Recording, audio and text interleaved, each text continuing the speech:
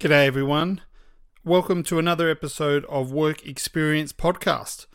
This week, I'm going to clear up a few things and get a few things off the chest. Ideas or issues I've had that don't quite require a full episode, but I think you, the audience, would be interested. And we're going to start with this. If you own a cafe and someone comes in and orders a decaf dirty chai on soy milk, you're allowed to ask them to leave.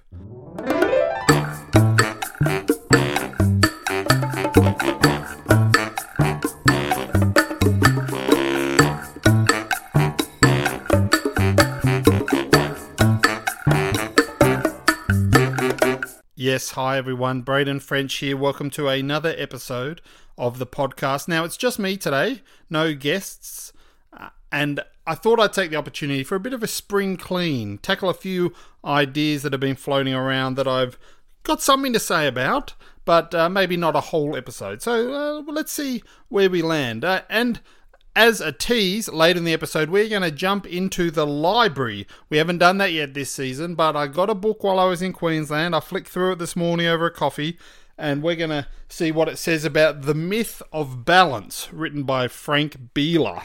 So that's coming up later, if you can stick around. Now, I thought I'd offer some unqualified advice about the coronavirus pandemic, the COVID-19 situation we find ourselves in. Why? Because everyone else is. And this might increase our audience reach, who knows. But people, we've got to take stock. There's a lot of information, a lot of misinformation out there. I've really enjoyed some recent updates regarding the factual scientific reality. And here's a few ideas that have been kicking around that have tickled my fancy. Scientists have warned us that if we don't take care of ourselves, we are at risk of catching this flu-like virus. Scientists also warned us that if we don't take significant action on climate change, the world will be unlivable in the next 30 to 50 years. So what did we do? We went out and bought a lot of toilet paper. Friends, that's embarrassing. That's what I call the turd mentality, not the herd mentality. Friends, I heard that people have been stockpiling hand sanitizer. Now, I'm not sure how that helps, because the idea is that we want everyone to be safe and clean. And if you buy it all, the people who might have the virus can't access the hand sanitizer, making it more likely that you will catch it. That is the turd mentality, not the herd mentality. Friends, wash your hands. And that's all I have to say about that. Last week, I was lucky enough to head up to Brisbane for the Amplify Summit and Conference, a fantastic 2-day event put on by a bunch of different churches and organisations in Brisbane. And little old me had a small part to play in chatting with some leaders and practitioners about adolescent mental health. A real thrill to be up there. Also a thrill to meet some of you who came up and said hello. That was quite overwhelming, really. Great to meet you all. But what stuck with me was a chance conversation I had with a lady who's been working in the medical science field and is really passionate about the health crises that pornography represents to adolescents today. And that got me thinking about this podcast. You see, I think we've tackled some issues that aren't necessarily getting the airtime in our church conversations that need be. But I admit that in our production meetings and research planning meetings and retreats, there's been certain issues that we've shied away from. Porn is one. Sexuality and identity is another. Not because we don't think they're important, but because we either feel ill-equipped or that it might divide our audience. Well, I apologise for our hesitation, and over the coming weeks and months, we're going to tackle some of these issues. We're going to get on some guests, we're going to do some research, and we're going to try and provide some accurate, helpful information about these issues with a view to how churches and youth ministries might be able to have healthy conversations around these issues that are affecting young people all over our country and all over the world that the church isn't talking about. If you have ideas about these sort of issues, if there's something you wish we could talk about or have a conversation with you about, get in touch. workexperiencepodcast@gmail.com.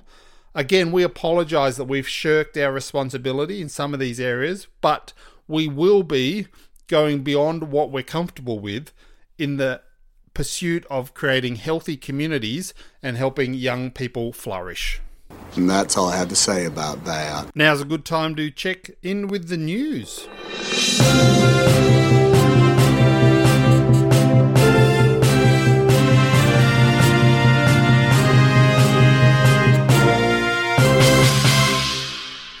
Yes, thank you, Braden. Over here at the news desk, a couple of things we wanted to draw people's attention to. Of course, Surrender Conference is on the horizon, just a week and a half away at the time of recording, up in Belgrave Heights. Not too late to grab a ticket, surrender.org.au.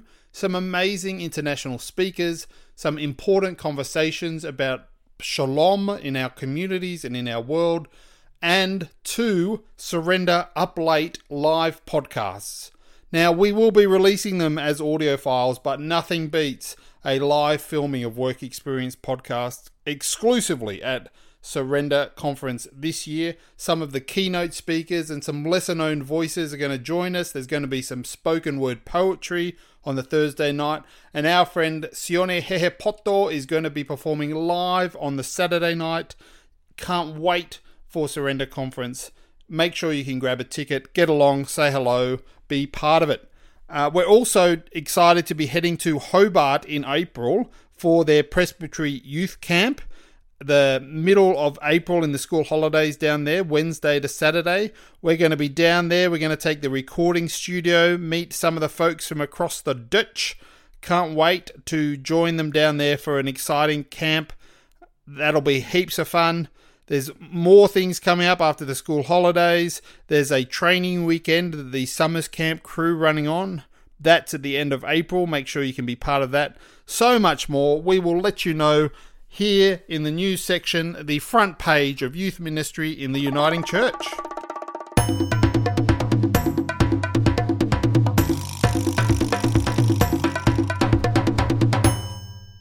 Now, I know none of our listeners are on Facebook because you're all under 50.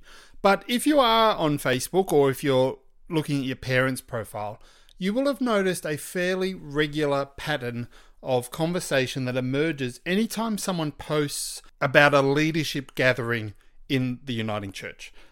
Someone will invariably ask about who's in the room. Now, sometimes it'll be about women. Sometimes it'll be about representation from migrant communities, and sometimes it'll be about, was anyone under the age of 50 in the room?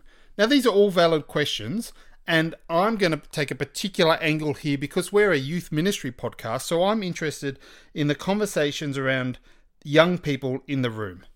Now, these conversations on Facebook, invariably someone will ask, was any young people there?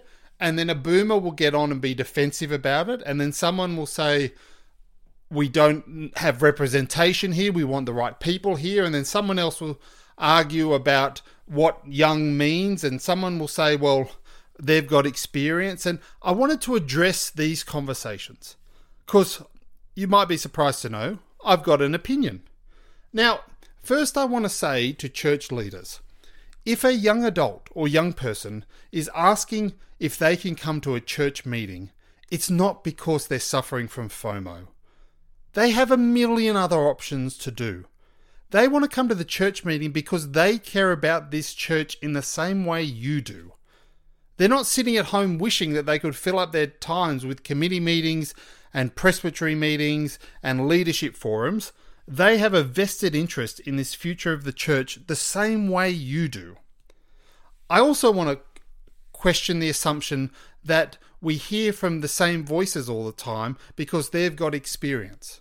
Yes, their experience is valid, but their experience got us to where we are today. Is that the experience we need as we look towards the future shape and culture of our church? Or do we need to hear different voices? And finally, I think it's important who's in the room. I've often said to people that in the Uniting Church, we believe that the way we make decisions is just as important as the decision itself. It's why we have these processes that are confusing to the outsiders and sometimes slow. We want to make the right decision at that time. But I want to add to it, and here's the challenge. Who makes the decision is just as important as the way the decision is made. If we only have certain demographics in the room, then we aren't hearing all those voices. And yes, that will mean that some people will have to step down. But you know what? We're really overcommitted with these committees anyway, so you'll find another place to serve. And if you've been sitting at these tables for 30 years, it's probably time to stop. How old were you when you started? That's right. Give it an opportunity. Step aside, because if a young person wants to sit on one of these committees, that's strange. That's bizarre. And who are you to say no? And that's all I have to say about that.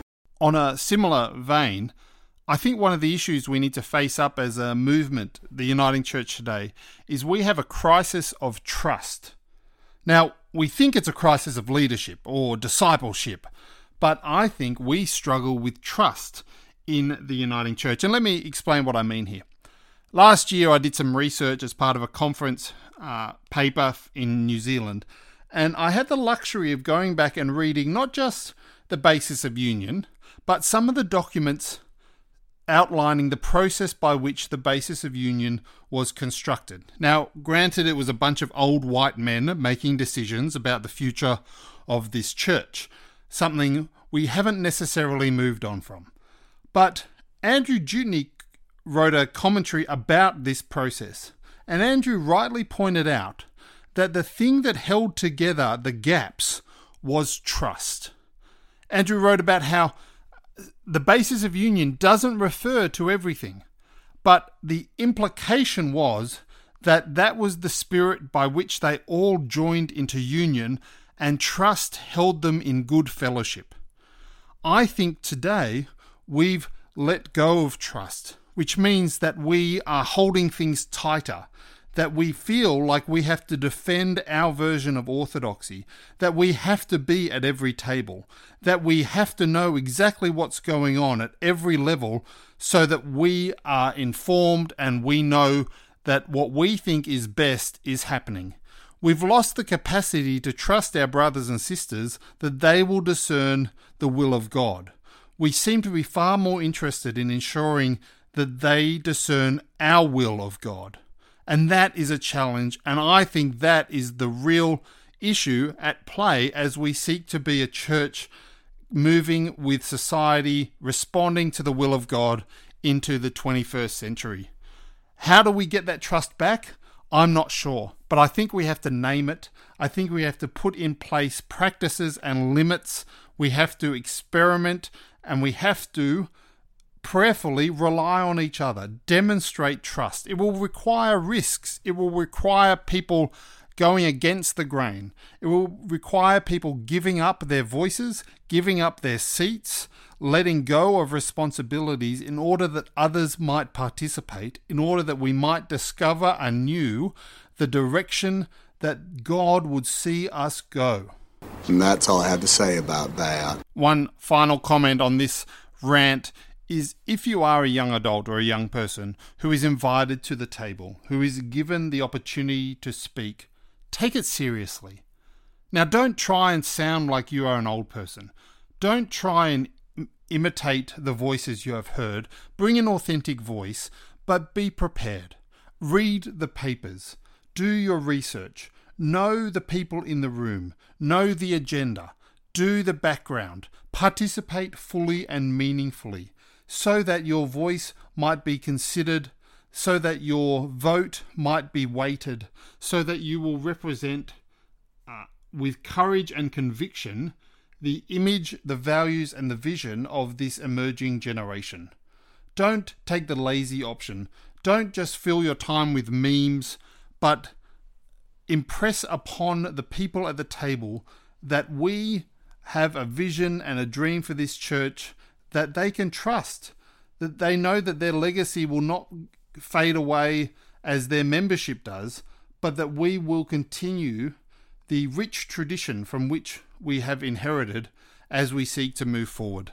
Please go to those meetings, be part of those conversations with courage and boldness, knowing that you are exactly the right person to be at that table. Let's all go to the library! Yes, friends, the library section is back, a highlight of earlier seasons, and I apologise that we haven't spent much time here lately, but when I was in Brisbane at the Amplify conference, I was given a few books. One was the Growing Young Green Book, which we have talked about before, and we've even had one of the authors, Jake Mulder, on the podcast. I think it was around episode 28. I know that because while I was listening to him, I thought, we should get Jake on the podcast. Then I realised we'd already had him on the podcast. And so I encourage you to go back, have a listen to Jake's take on Growing Young. But another book I got was called The Myth of Balance, Thriving in the Tension of Ministry, Work and Life with the When This, Then That Leadership Formula, written by Frank Bieler with a foreword from Carey Nieuwhof. Oh, that's a good get.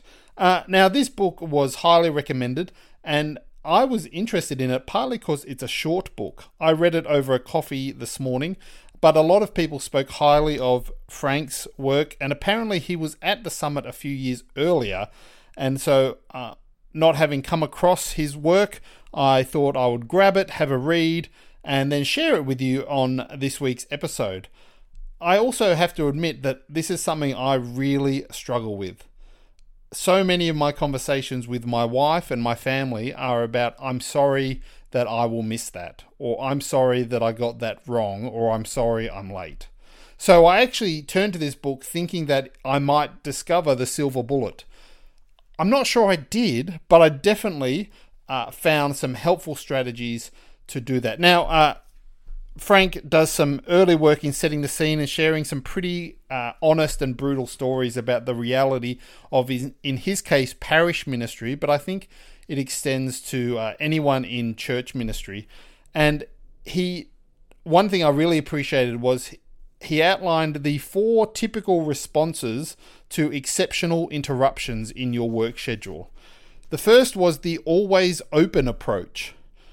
He suggested that these people simply leave so much margin in the day for whatever may occur. They may be completely ineffective in the day-to-day routine, but when something pops up, they can respond quickly. I'm not sure that's going to work, but they do seem responsive. The second approach was the highly caffeinated approach.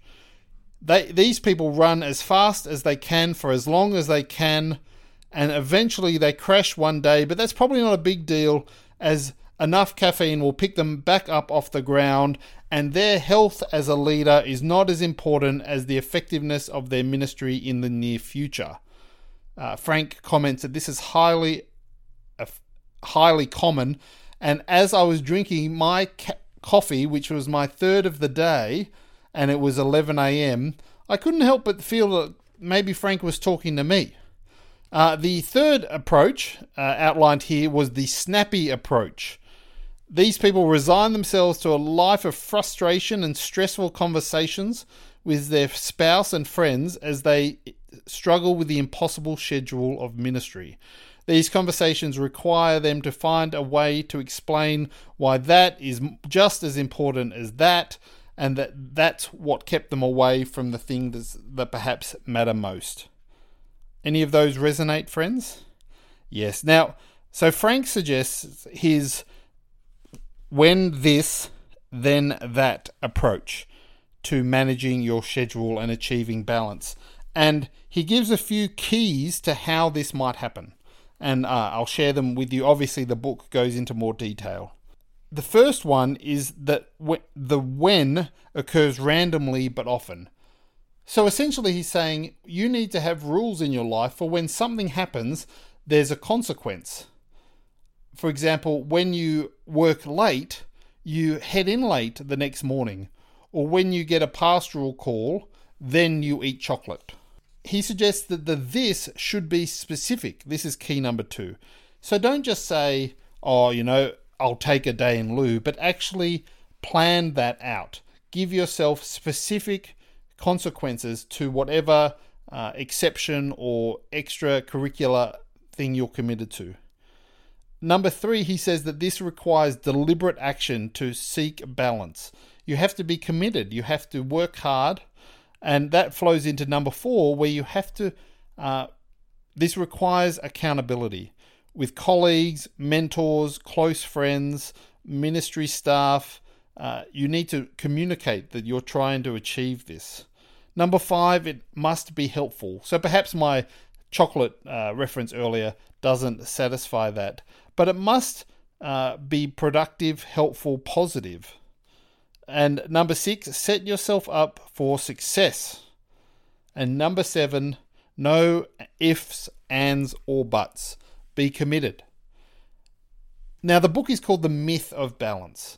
And I admit that after 16 years in ministry in various capacities, I'm the least qualified person to talk about balance. There are certainly seasons where I can see that I've done that better than others. But if not for the grace of God and the patience and forgiveness of my wife, I would be single and unemployed. So that is not an excuse to not seek this sort of balance in scheduling. And I also want to warn against making balance the goal, because we want to have productive ministry. We want to form disciples. We want to respond to the love of God, and we want to do that in a balanced way. So let's keep it in perspective. But Frank's book definitely has some practical tools and some really solid examples from real life practitioners on how you might be encouraged to achieve greater balance. Or if you are one of those people that has achieved great balance, why don't you let us know? Go to our website and fill in the phone a friend section, and we might be able to phone you from our Whiz Bang podcast studio and have a chat to you about it. You've just got to put in your name and phone number and say something about, I've got pretty good strategies, and we would love to hear about them.